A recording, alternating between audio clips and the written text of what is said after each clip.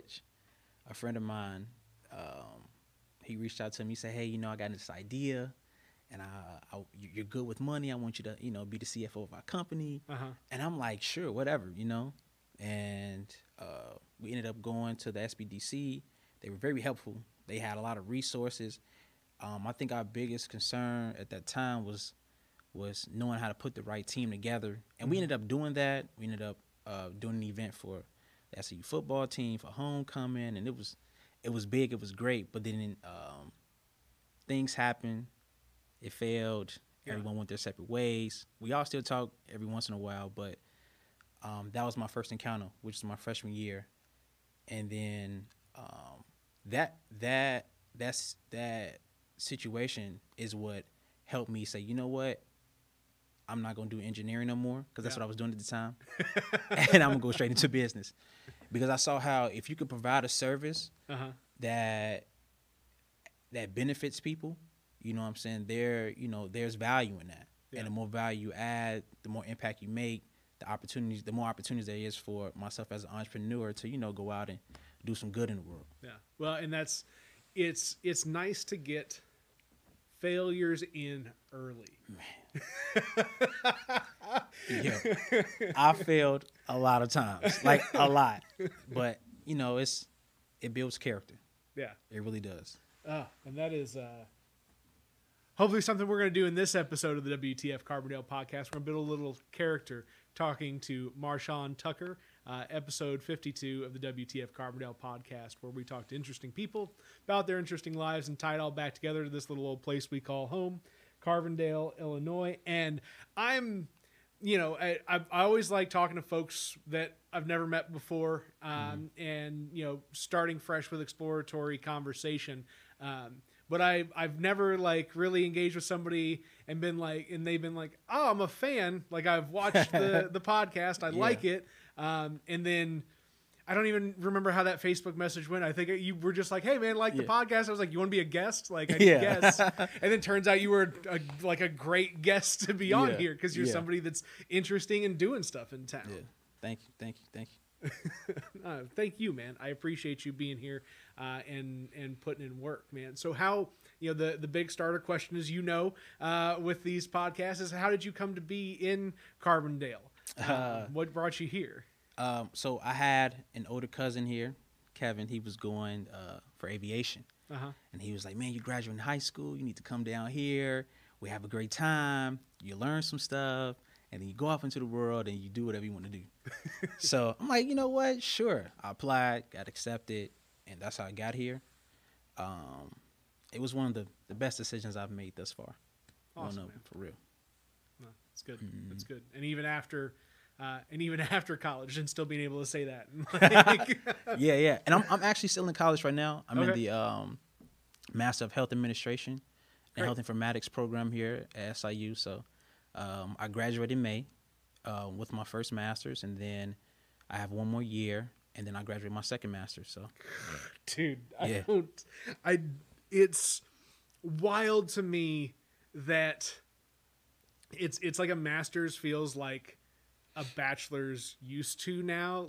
You just got to go get it, right? And I feel silly for having not, for first taking too long to get through college myself, the BS, but then not figuring out, okay, well, when is a master's program, right? So did you go right out of your bachelor's and into the master's program then? Yep. That wasn't the plan at first, but it never is, right? Yeah, it never is. I was like, man, I'm done. Got my bachelor's. I'm gone. I'm gonna start my business. If I make it, I make it. If I don't, well, I just go, work at another company. Yeah. But opportunity came my way. There was a situation that happened on campus. At the time, the assistant dean at the College of Business, she had asked me a question, and I helped her solve a big issue. Right. And then she was like, you're really good at problem solving, and you can speak well. And she was just telling me all this great stuff. She was like, well, have you ever thought about going to grad school? And I was like, now this was 2 weeks before I graduated. And I'm like, no, I'm not going. And then she was like, well, what if I was to offer you a graduate assistantship? And me not thinking about grad school at all, I don't even know what that is. I was just like, well, let me contact my mom real quick. Let me talk to her. I don't want to make a decision like this and not seek counsel. So I got up, walked outside, called my mom, talked to her for, I promise you, 30 seconds. She was like, boy, you better take that. So went back in, applied, got into grad school, and, that's how I got into the program. That's phenomenal, man. Yeah. I mean, just somebody identified your skill set and your value within the program, and we're just like, hey, stick around a little bit. Yeah. 2 masters. 2. So explain. Can you explain just like side by side what they are and kind of how they come together for what you want to do? Yeah. So well, wait. Let me tell you. Go where you want to go. I want to start my bachelor's first, then I get to my master's. Yeah, so absolutely. Yeah, I got a bachelor of science. I got a bachelor of science in business management at SIU, of course. And then, because I always had that entrepreneurial spirit, I always wanted to create something. You know what I'm saying? Bring value and change something for the better. And then my grandmother and my mother, they've been in healthcare. My grandma was in healthcare for 40 plus years. My mom she's doing her thing now. And I was like, maybe I should go into healthcare. Like, my entire family's there. Then I noticed how the past couple of years we've been focused on healthcare in the United States. Yeah. So I'm like, okay, cool. Well, maybe I'll just do that. I'll go into healthcare because there's job opportunity just in case. Yeah. If, whether my business ventures work or not, I still have my degrees to fall back on, and I can still, go that route if I need to. Yep. And then as I got into the MHA program here at SIU, I was like, man, they're teaching me stuff that I never even knew about. Now, for some that may not know, business and health go hand in hand. Like, they work closely together. So with the MHA program, they teach you more administrative work. You at the top. How can we bring, once again, more value to people? Yeah. And how do we make it more economical? So and access as well, making it accessible to people. Just like in rural towns and rural communities, you guys, well, not you guys, but having access to proper care. Man, being here since 2013, you're near a townie at this point. Yeah. Oh yeah. Yeah, I'm here. Yeah. Yeah, I am. I'm not even gonna fight it no more. I was like, you know what?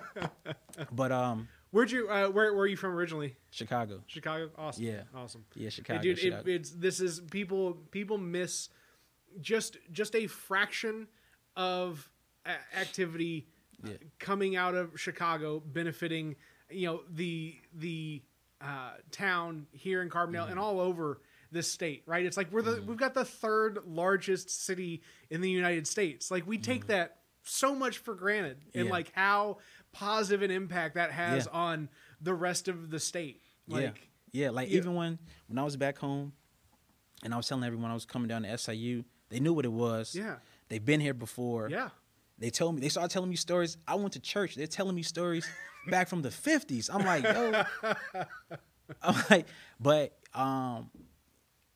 they told me, like, it's when you're talking about community, a sense of community, like, it's here. We have that. They have that down there.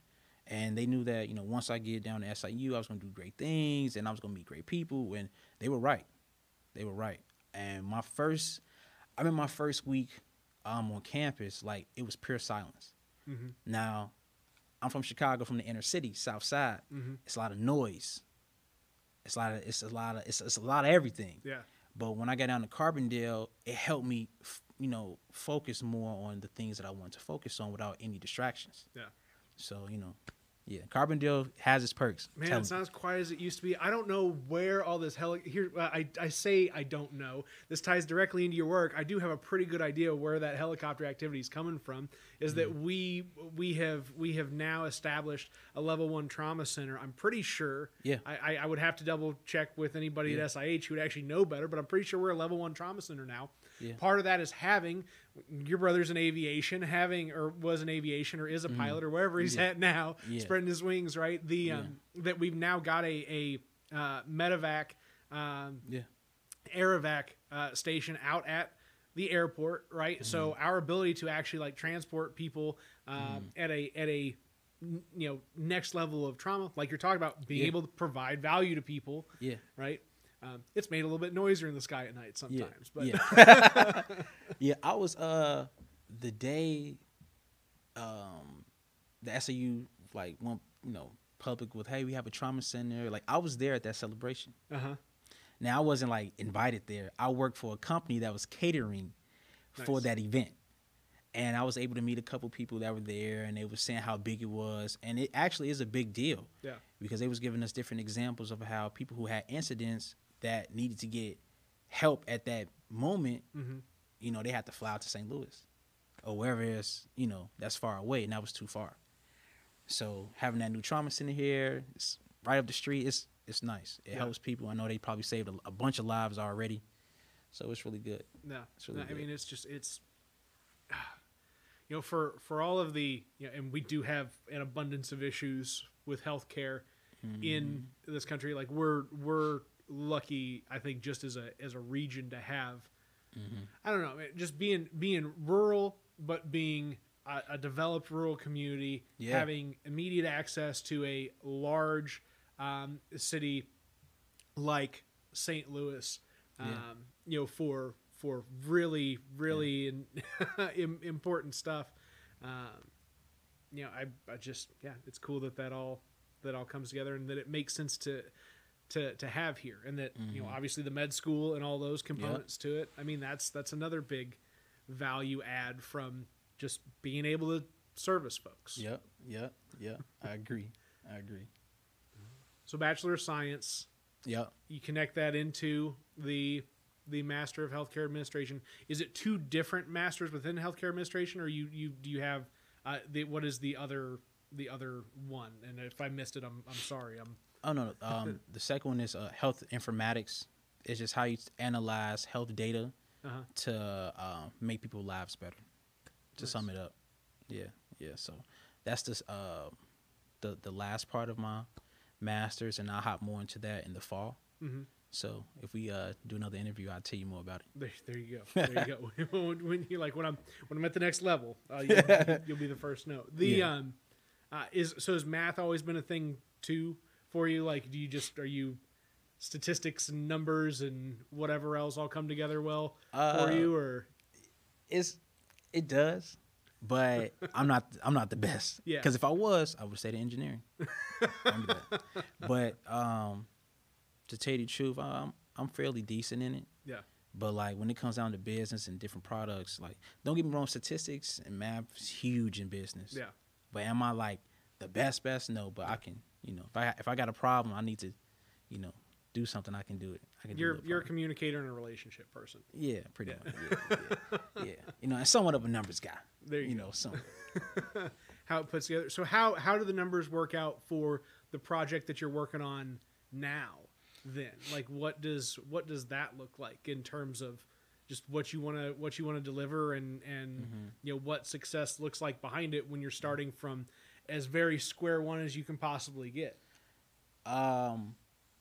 If you're in grad school and you're taking out student loans, you get a refund check. So I'm like, okay, well, I can go ahead and instead of taking this refund check and paying off the rest of my year, my school year's rent, or taking the money and going to buy clothes, shoes, or stuff that will not have any value in the future, how about I take this money, invest into a company, build it out, and proceed forward. So that's what I decided to do. So yeah, that's it. That's heavy, man. Yeah. Like I know what it's like to fill up a credit card with debt for a project or do something else. I mean, it's the same thing, right? And it's terrifying every time because you know what you're on the hook for. Yeah. Like, Yeah. And I will also take a small percentage and then put it in a trade currencies on the foreign exchange market. So I just do my buying and selling the currencies, make a profit here, bring the money home, put into the company. It's built when you're building a company from the ground up. Sometimes you're gonna have some unexpected expenses, and if you don't have the money to pay it, well, your company may die. So I was already going into student loan debt, and I'm just like, man, I need more money. I need more funds. So you know, I have to get a little creative, and sometimes that means waking up at 5:30 in the morning. You know, waking up to trade before class. Then I'm at class. Then I leave class and go um, to work on campus for my GA position. And then I get off. Then I go home and study. Then once I'm done studying or doing my homework, now I'm back at Swift doing work there. Next thing you know, it's like 2 in the morning. Go to bed. Wake up at 5:30 again. Do it all over. So it's you got to be really dedicated. Yeah. You know, if you want to start something, it's like a baby. Like this is my baby. Yeah. So I'm gonna do whatever I can to make sure that, you know, it gets where it need to go into the next level. Oh, I mean, and that's it, man. That's the mindset that you've got to have Yeah. behind anything when you're putting in the work in from square one and figuring out what is this, how does it all come together? Like it's just having that craving to do more with the resources that are in front of you. Yeah. You know, and it's good, man. I'm glad you got the heart and the stomach for it, and it doesn't scare you off the first go around on it. No. I mean, once you're bit by it, it's like you either do or you don't, right? It's like you're either going to keep pursuing and being entrepreneurial and like trying to find ways to have some sort of a positive influence over folks and make a little money along the way. Like it's a very real thing. Yeah. It's a very real feeling. Worth chasing. It's been fun. It's going really well. Like it's going way better than I thought. Yeah. But from my first venture that I did with my friends, I'm like, okay, I'm gonna do this. Like that was like my roadmap.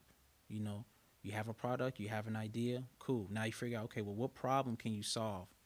Once you find a solution, now, okay, how can you sell that to whomever that you want to sell it to? Yeah. You know, you gotta have that. You gotta have that process. So it's been challenging, but it's been rewarding at the same time, because as I'm working my way up, building my brand, my presence, and everything, people are now, you know, able to start to see more of, you know, the scooter, and I have other products as well that I want to bring out and release, but you only can do it in certain stages. So what are you wanting to do? What are you trying to deliver to folks? What's kind of the core idea behind what you're working on? Yeah, so it's all about increasing transportation. As we know, in many rural towns across America, transportation is one of the biggest hurdles that some people have to cross or jump over if they don't have means to a car. And sometimes even when you have a means to a car, that necessarily doesn't mean that that's the best transportation for the specific area that you're going to, because you can drive a car on campus, but you can't, you know, bob and weave through the campus to get to a certain building. I mean, depends on how you drive the car, man. But that's right. I'm sorry. right. But you know, my end goal is to I was that student, especially in my undergraduate years, I didn't have a car. So when those days where it was where if I need to go to Walmart, if I need to go to Walgreens, or if I was trying to get to a friend's house and I didn't have a car, well, I would have to walk. And if you're, you know, in Carbondale, you know how long, you know, those walks can be. You know, and so think about even when you go into class on campus, if you stay in the dorms, right, and you have to go from the dorms to on campus, you got books in your backpack, you know what I'm saying, like the life of being like a college student, like it's just it's very complex in its way, because you're not just going to class, but you might be going to an RSO meeting, or you might be, you know what I'm saying, you might be doing some type of anything. But, you know, like hopefully with Swift, it'd be easy for people to go from one place to another.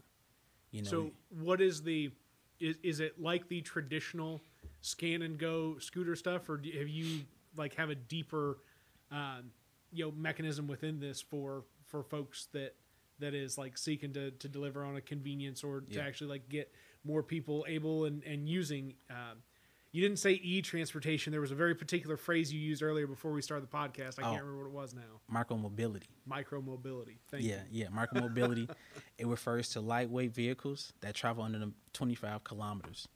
So vehicles like scooters, bikes, mopeds, those are devices that can be used to travel short distance.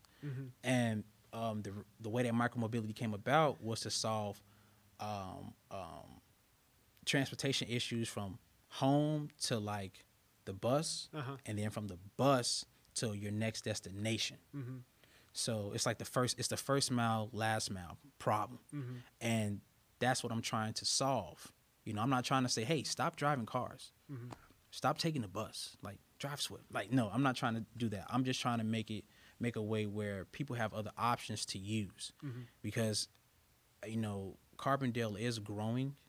And when it comes down to transportation, you want people to stay in the city. Like, people have to be able to get from place to place. Yeah. You know what I'm saying? So that's what I hope that, you know, we can fill that void.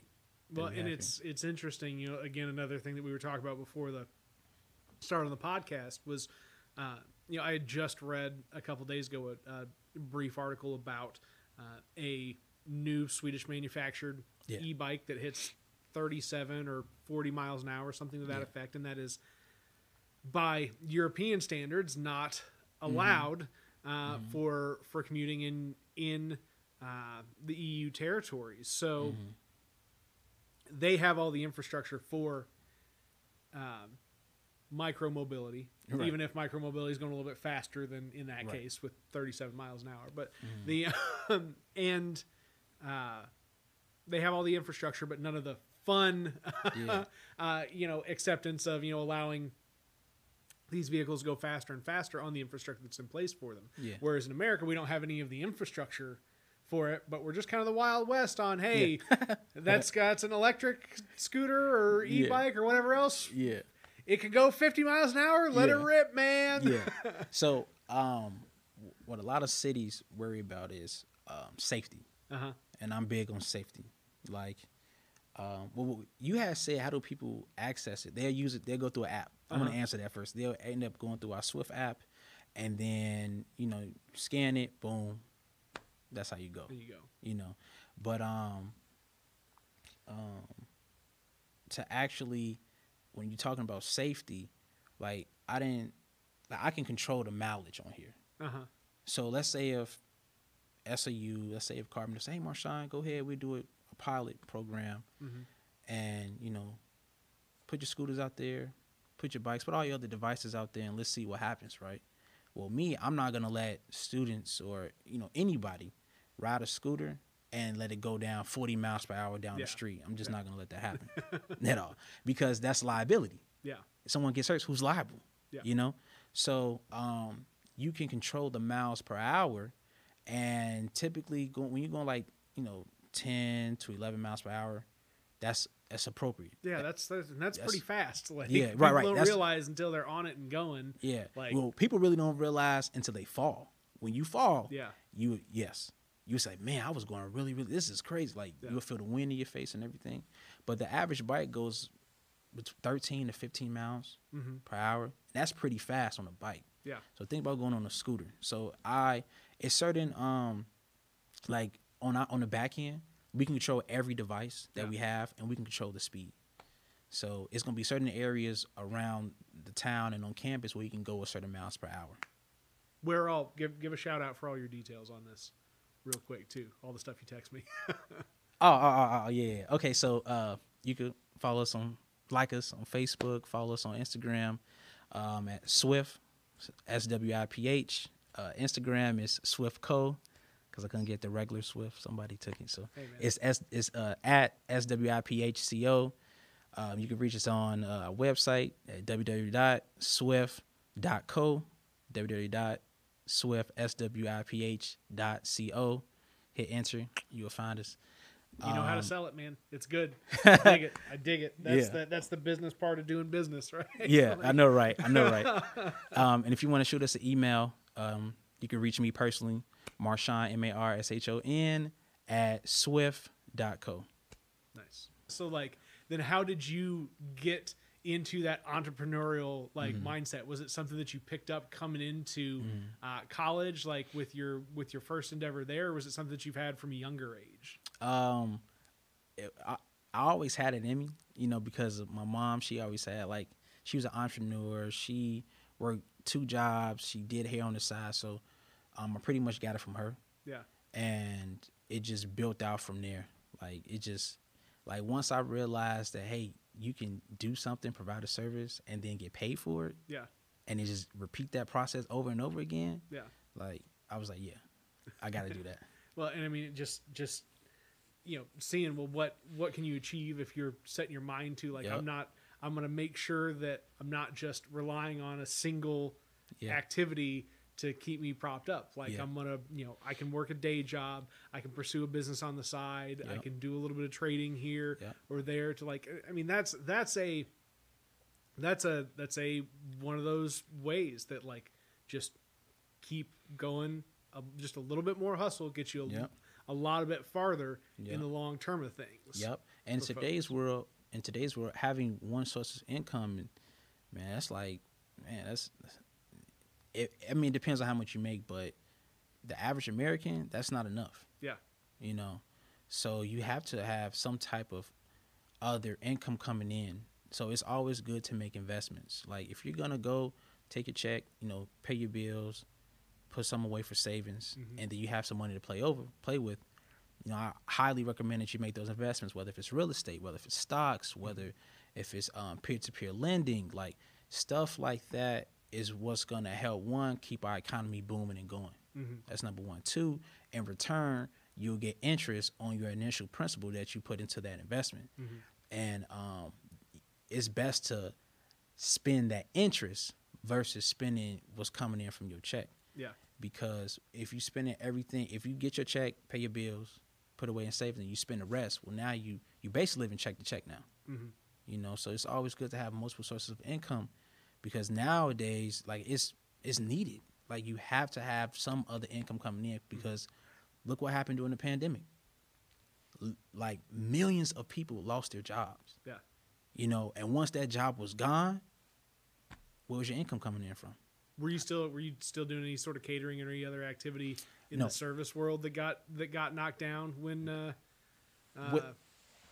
pandemic hit? Well, no, I wasn't. All right, cool. When the pandemic, I was good. Good. I was still under contract with the university. Oh, thank God. So they did a really good job with making sure that their students were taken care of. Like, I mean, I know I'm under contract. We're under contract and stuff, Yeah. but like they could have been like, oh, we can't because of. They could have made up some type of excuse. Yeah. But they didn't. They took care of what they could do, and I respect them for that one, because like GAs, we don't get paid a lot, and like the cost of living is super high for college students, especially when you only have one job. So, Yeah. but yeah. No, I mean, dude, that's cost of living is the amount that you got to spend on rent and all of the other ancillary bills that go with just having shelter. It's not the same as what it was 20, 30 years ago, right? Like it's never been great, but it wasn't like, rent's going to take up the majority of your income. Good luck. Like that's where all that additional hustle has to come from. Like, and it sucks that it's one thing to, for the folks that like it and enjoy it, right? But for everybody to feel like they've got to be going, whether it's, working all day and then doing Uber at night or something like that, or having a weekend job or something to that effect. I mean, it just, I don't know. Yeah. It's a bummer that that those who may not want to hustle so hard have to just to get by. Exactly. And so now, let's just say of 2017, 2018, right? Yeah. Life was good. Everything was going smooth, everyday life. And then let's say if you was putting money away, you had other investments coming, you had other income coming in, right?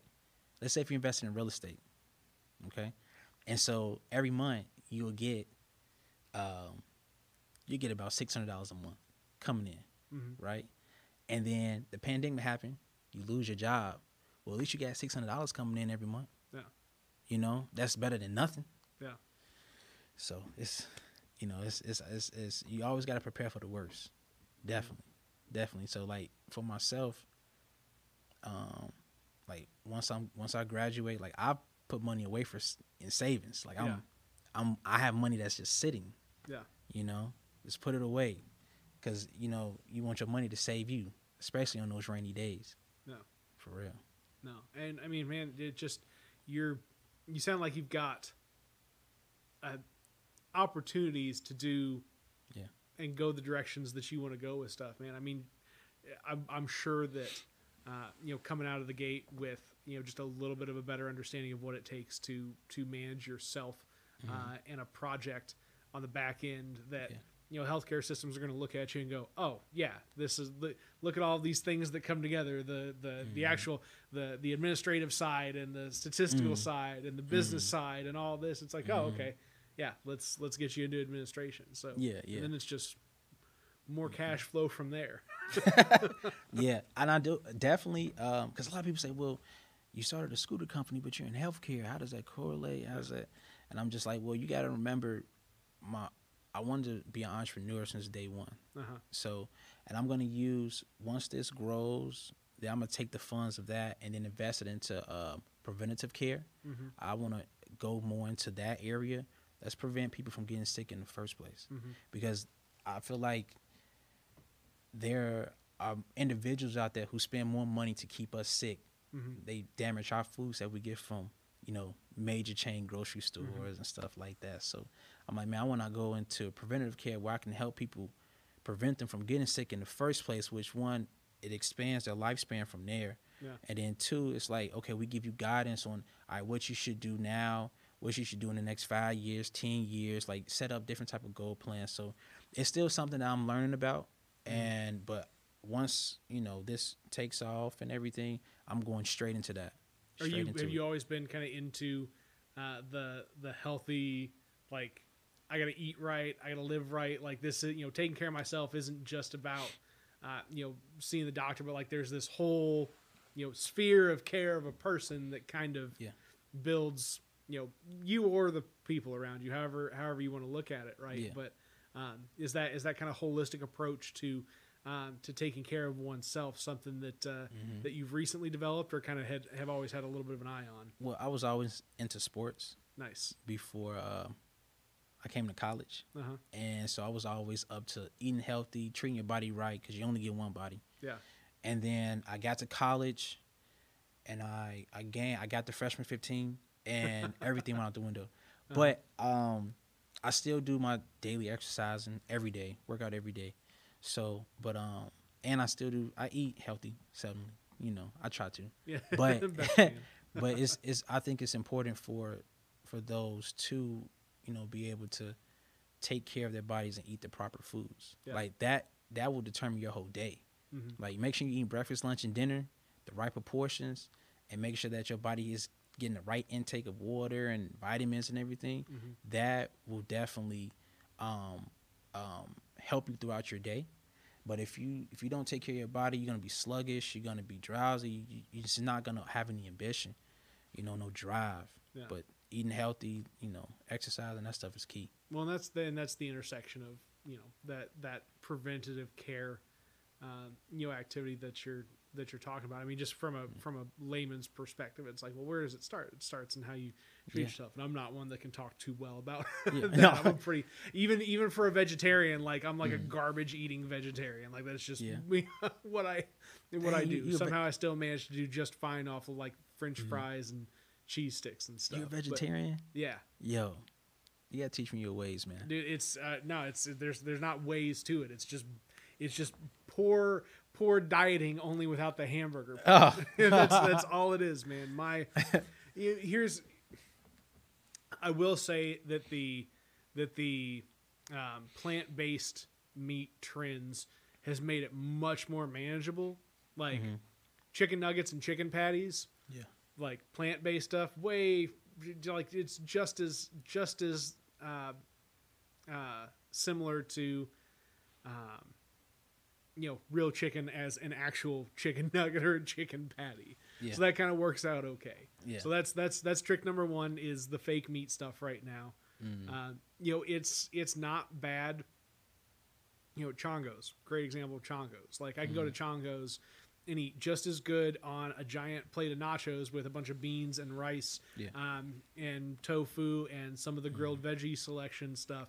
And that is just as filling as having a bunch of steak or chicken or something else on it would be. So I said, man, my secret to being a vegetarian is just eating like garbage anyway. And just eating the same type of stuff I would just without the meat. So, I say garbage. I love the food that I eat, but that doesn't mean that I don't eat too much of it. Listen, man, this is interviewing about me and how I feel and how I eat my feelings. All right, Marshawn. No,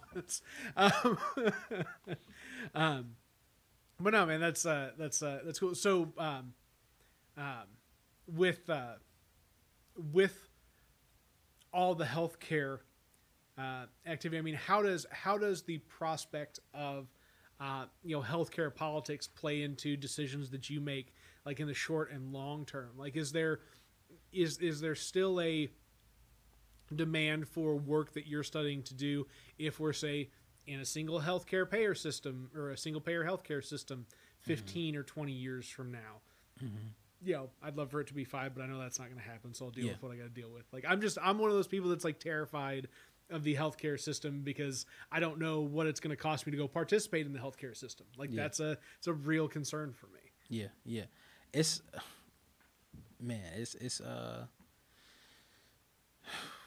we got a long way to go. Yeah. And for us to be able to, make the changes that we need to make, it's all about looking at, okay, well, first off, everyone needs healthcare. Yeah. And I feel like when you turn, for myself, like when I turned 26, you're off your parents' healthcare. You gotta get your own. So when I was going to get my own healthcare, I'm like, okay, well, which healthcare should I get? What should I do? What should I, And so I made my decisions on how I should go about it. But when I started seeing those prices, they were like super expensive. Yeah. Based off the income that I made every year from being a GA. But I think it has to be, like, I feel like if we could put a lot of money towards like war and stuff, like let's put a little bit more focus on what's going on in the States, and let's put some focus on that. Like we need, healthcare that's reasonable, that'll still fit, everyone needs. But we're going through the changes right now. Yeah. Like it's been a battle, but we're going through the changes. No, I think we're still gonna, I just, in the very least, for folks that are around our generations, being like, why are we not having better healthcare when we should? Like, why do we spend so much money on healthcare? Yeah. Like, when we're struggling in other spaces. Yeah. Or sorry, let me rewind and talk right like I'm trying to. That other countries can spend half as much on healthcare for similar or better outcomes, and we're in here just spending way too much money on it. Yeah. And like, I'm sure there's like some, there's plenty of components that are of value, like research and development, but then there's stuff that is not so much. Yeah, and I think like we have the ability to make those changes. Yeah. We're not one of the greatest countries in the world just by mistake. Yeah. We have the resources. It's all about, okay, are we going to put our profits to the side and let's look at it from a holistic, let's look at it from a human to human standpoint. Yeah. Let's put the money to the side first, because I feel like it's all about money. Yeah. Like the prices are outrageous. We spend double, triple the amount, but we get less than half the results. That means something's wrong.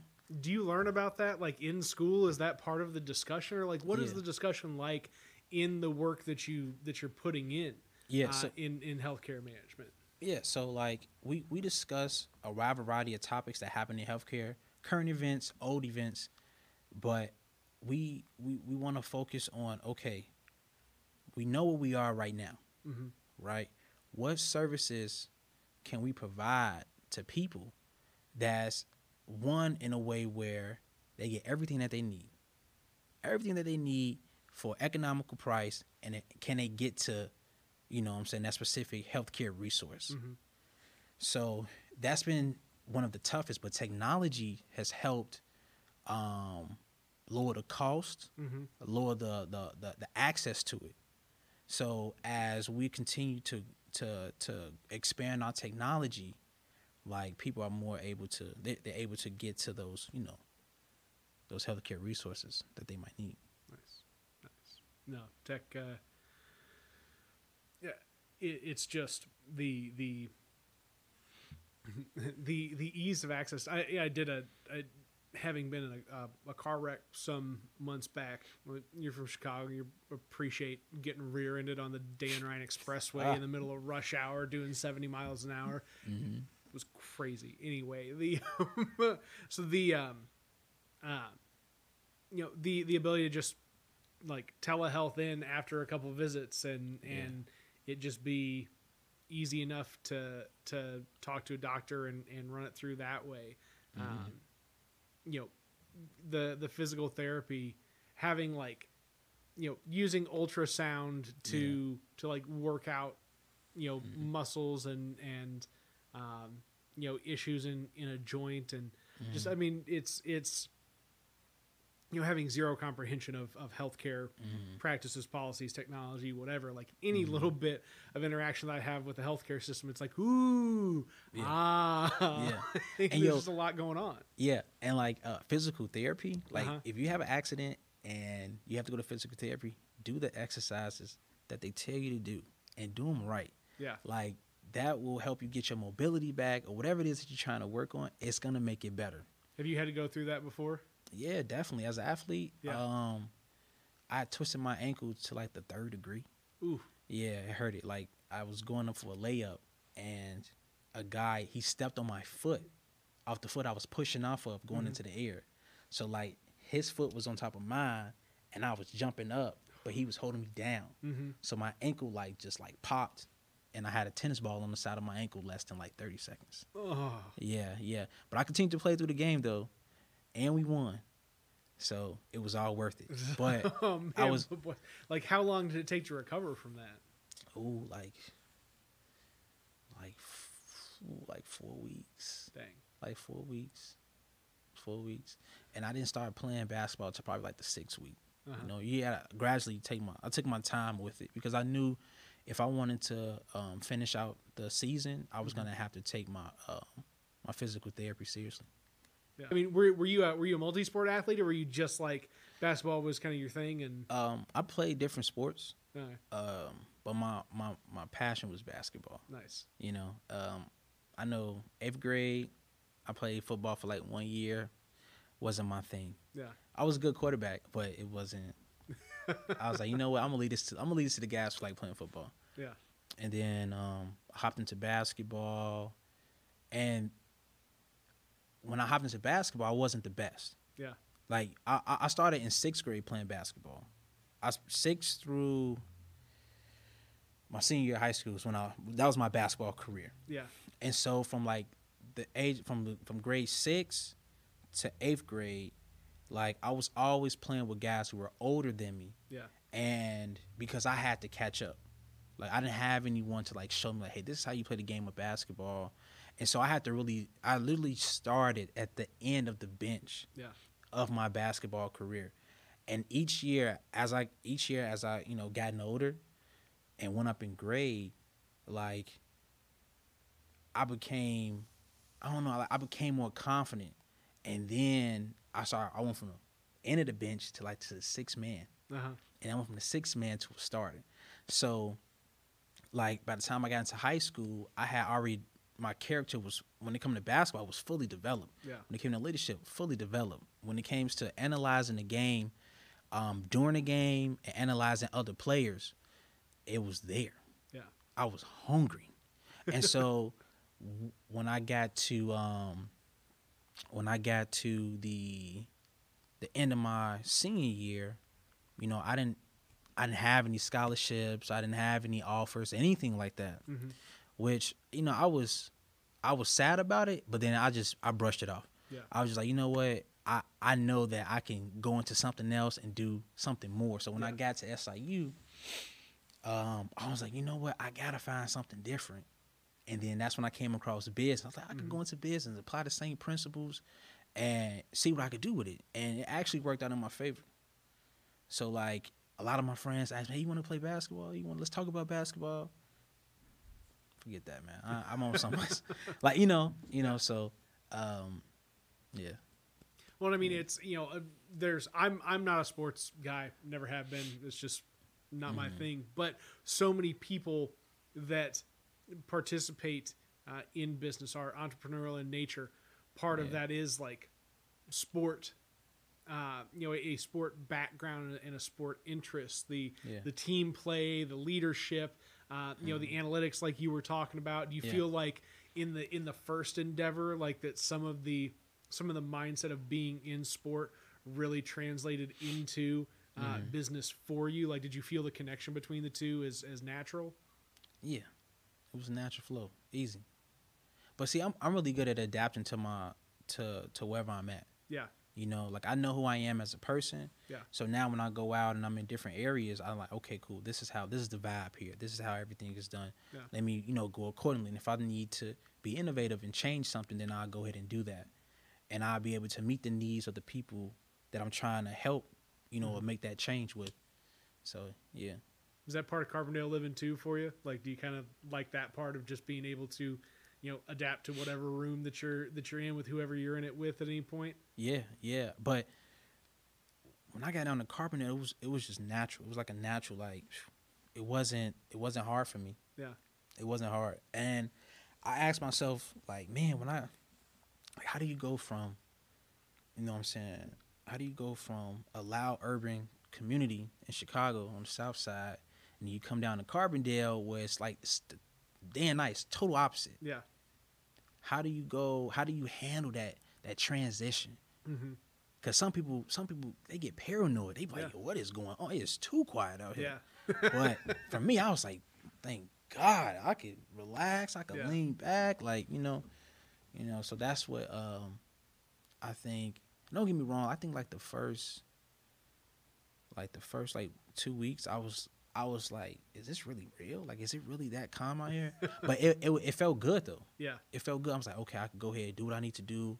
I gotta look over my shoulder. I don't have to worry about all the extra crap that be happening. Yeah. So it was good. Well, and it's we used to do. I don't remember if I was talking on a podcast about this or just talking to somebody in general about this. But I've talked to folks, and I can't remember what context that other podcast interviews have provided to this. But we used to have programs that worked really well with, like, if folks are coming into Carbondale from places that are louder than Carbondale, like coming in from the south side of Chicago, and that we would have like programs that was like, hey, like, here's what to expect, and here's like what's going on in small town Carbondale, like here's how to get adjusted to this just pace of living on campus and in a small town.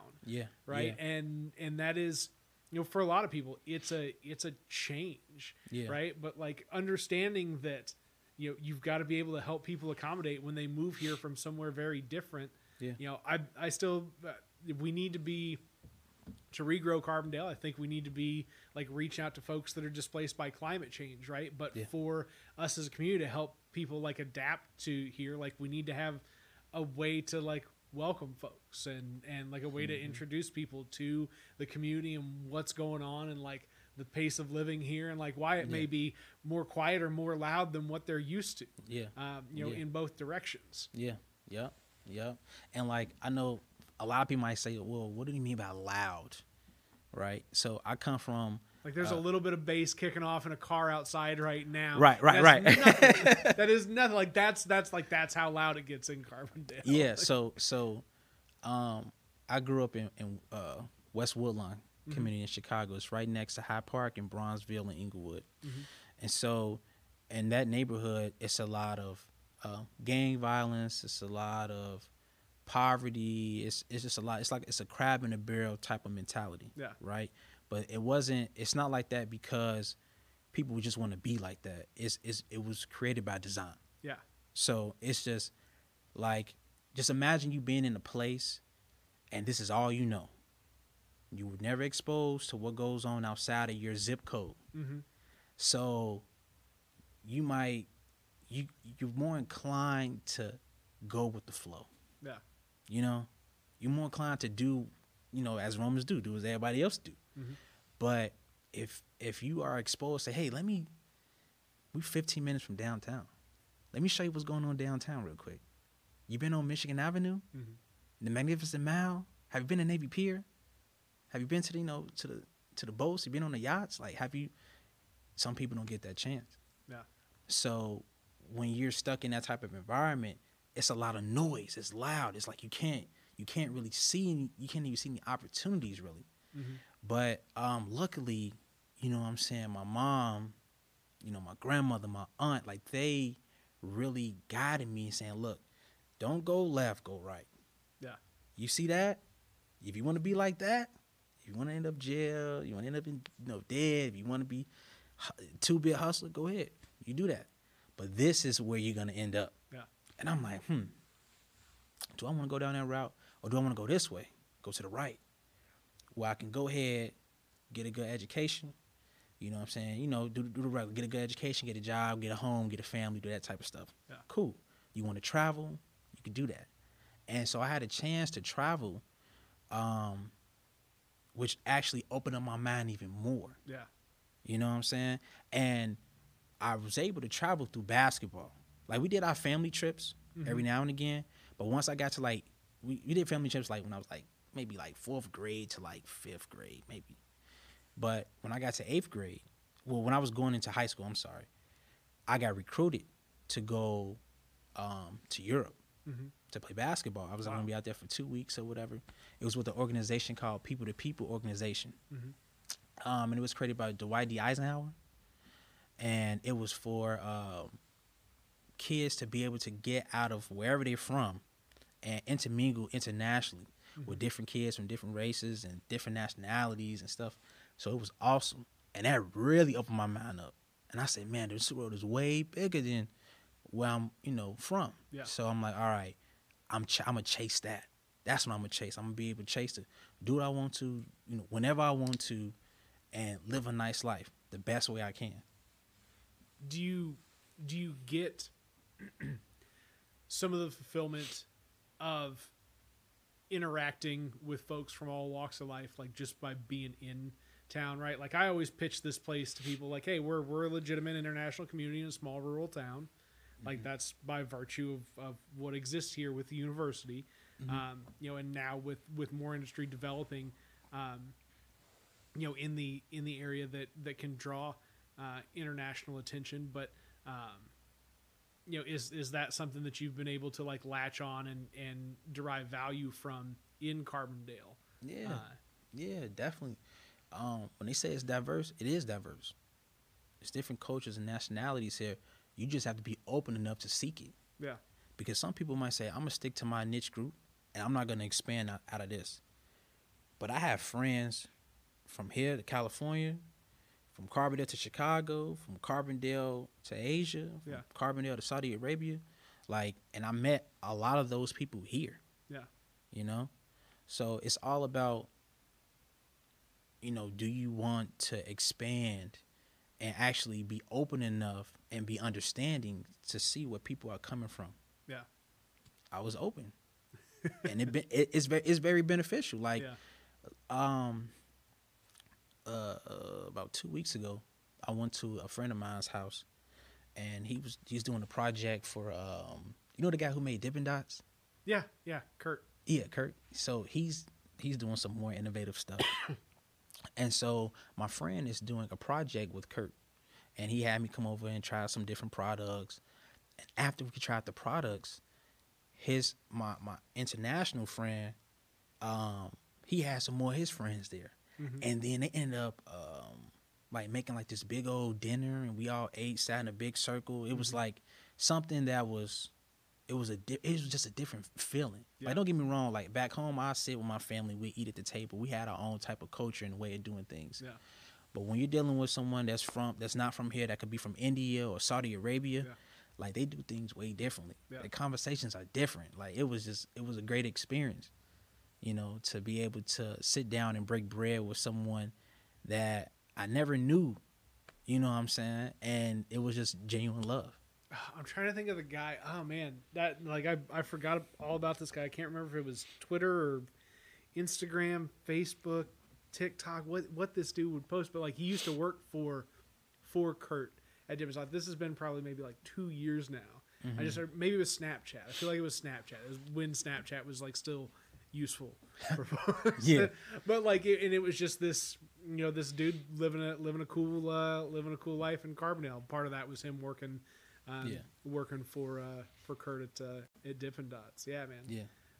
So do you just being in the SBDC, do you just feel like you're getting the exposure to stuff that you otherwise wouldn't get access to as well, just by like being in the building and being around folks and being able to like rub elbows with people? Yep. And I hope that somewhere in the future, soon, that the SBDC and the university, I hope they work more together. Like, we have some good entrepreneurs that's been here over the past few years. Yeah. I'm not sure if they were able to work with the university or not in a big, like, in a big capacity type of way. Like, they let you do like small little events here and there, but I'm talking about doing big boy deals. Yeah. Because we have vendors that SAU does business with. Mm-hmm. I've seen some of those deals, big boy deals. Yeah. So the SBDC here, the resources are endless. Like, if you have an idea, they will support you, but you got to put the work in. Yeah. They're not going to be like, all right, let me hold your hand and let's do, like, they're not going to do that, because there are other entrepreneurs that's taking this very seriously, and they're bringing a lot to the table, so if you got a business, you got a business idea, go to the SBDC. They'll help you out. Talk to Deborah. She cold. She good. Tell me. No, I've hit. Maybe this will be a good way to convince her on. I hit her and Greg up. It was just an email. I haven't followed up or anything. Oh yeah, Greg trying too. To get my bad. Do what? Greg too. My bad. Greg he's cool. He's cool. Yeah, no. Dude, it's why. It used to be. I don't remember what it looked like when I had my first encounter with the SBDC. Mm-hmm. It would have been like 2011. So it's been about 10 years now. Yeah. Whew, I feel older every time I have a conversation. I gotta stop this. Anyway, so but did something that was sponsored by the Delta Regional Authority and administered through the SBDC, that was like a week long like business boot camp deal, and there were maybe like 6 or 7 advisors at the SBDC. Yeah. At that point, it was just a massive of activity. It's good to know that the spaces in the building are still filled. Mm-hmm. Like, there's still activity, going on in the space. It's a bummer to not have as many. Yeah, it's growing exponentially. Yeah. And like, if I'm able to expand this more and more, like I want Carbondale to be my main hub. Yeah. It's gonna be my headquarters, but there are limited space there. Like, the space that I need, someone is already using. Yeah. So they have other space there for me, but before I can like actually use it, I have to have that inventory. Like, I have to put it somewhere. Yeah. So, but like, they're growing very fast. Yeah. Very fast. No, good. Then I'm glad like, things are going the direction that they need to, and that the value that the SBDC has always been able to provide can still emanate. It's been around. So I think like 97, 98, something like that is when it first opened. But again, I'd have to ask somebody that knows any better. But it's like, I don't know this town without that infrastructure in place. Like, it's a very important, very valuable space that is sometimes overlooked by folks, but I think has had it's just had a hand in a lot of really, really good activity over the years. Yeah, like I used to walk there a lot on foot. But like my sophomore, my junior, I walked there a lot from the dorms. Nice. Yeah, it was a long walk, man. Yeah, long walk. But they definitely, man, like I'm just going back and like in my head, like so many times where like I needed help and they were there. Yeah. Like they are always there. Like they'll never like leave you hanging out to dry. Yeah. Like they're there and they're going to do their best to help. And if they cannot they feel like they can't help you, they'll find someone who can. Yeah. Well, that was always the nice part, is like, just for that space to be able to act as a network to connect folks. Yeah. So well. Yeah. Shucks, I think, does Jake, I can't remember if I asked Nelson about this yesterday on the podcast or not, but is Jake, because do you know Jake Coddington at all? Have you guys crossed paths in the SBDC? No. Okay, all right. I just think Jake was still doing some sort of business advising activity, but that's neither here nor there. Just drawing more connections. Mm-hmm. But no, that's legit, man. That's legit. This is cool. I appreciate you like taking the time and like, sharing the whole story, because you got a lot going on, man. Yeah. Like, this is this is cool. You were just like, hey, I didn't even look up and get into what you had going on business wise, and you've got a lot of irons and a lot of fires, man. And it seems like it's all kind of coming together like you want it to. So yeah. I hope it stays on track for you, man. Oh yeah, thank you. I appreciate it. Thank you for having me. Absolutely. I appreciate it for sure. Absolutely. And that is episode 52 of the WTF Carbondale podcast, where we talk to interesting people about their interesting lives and tie it all back together to this little old place we call home, Carbondale, Illinois. Marshawn Tucker was this episode. A lot of entrepreneurial spirit in the room right now, and I'm ever so appreciative of that. It's just nice to be around and nice to be able to take in. So, as I always say, folks, have a good one, whatever that one may be.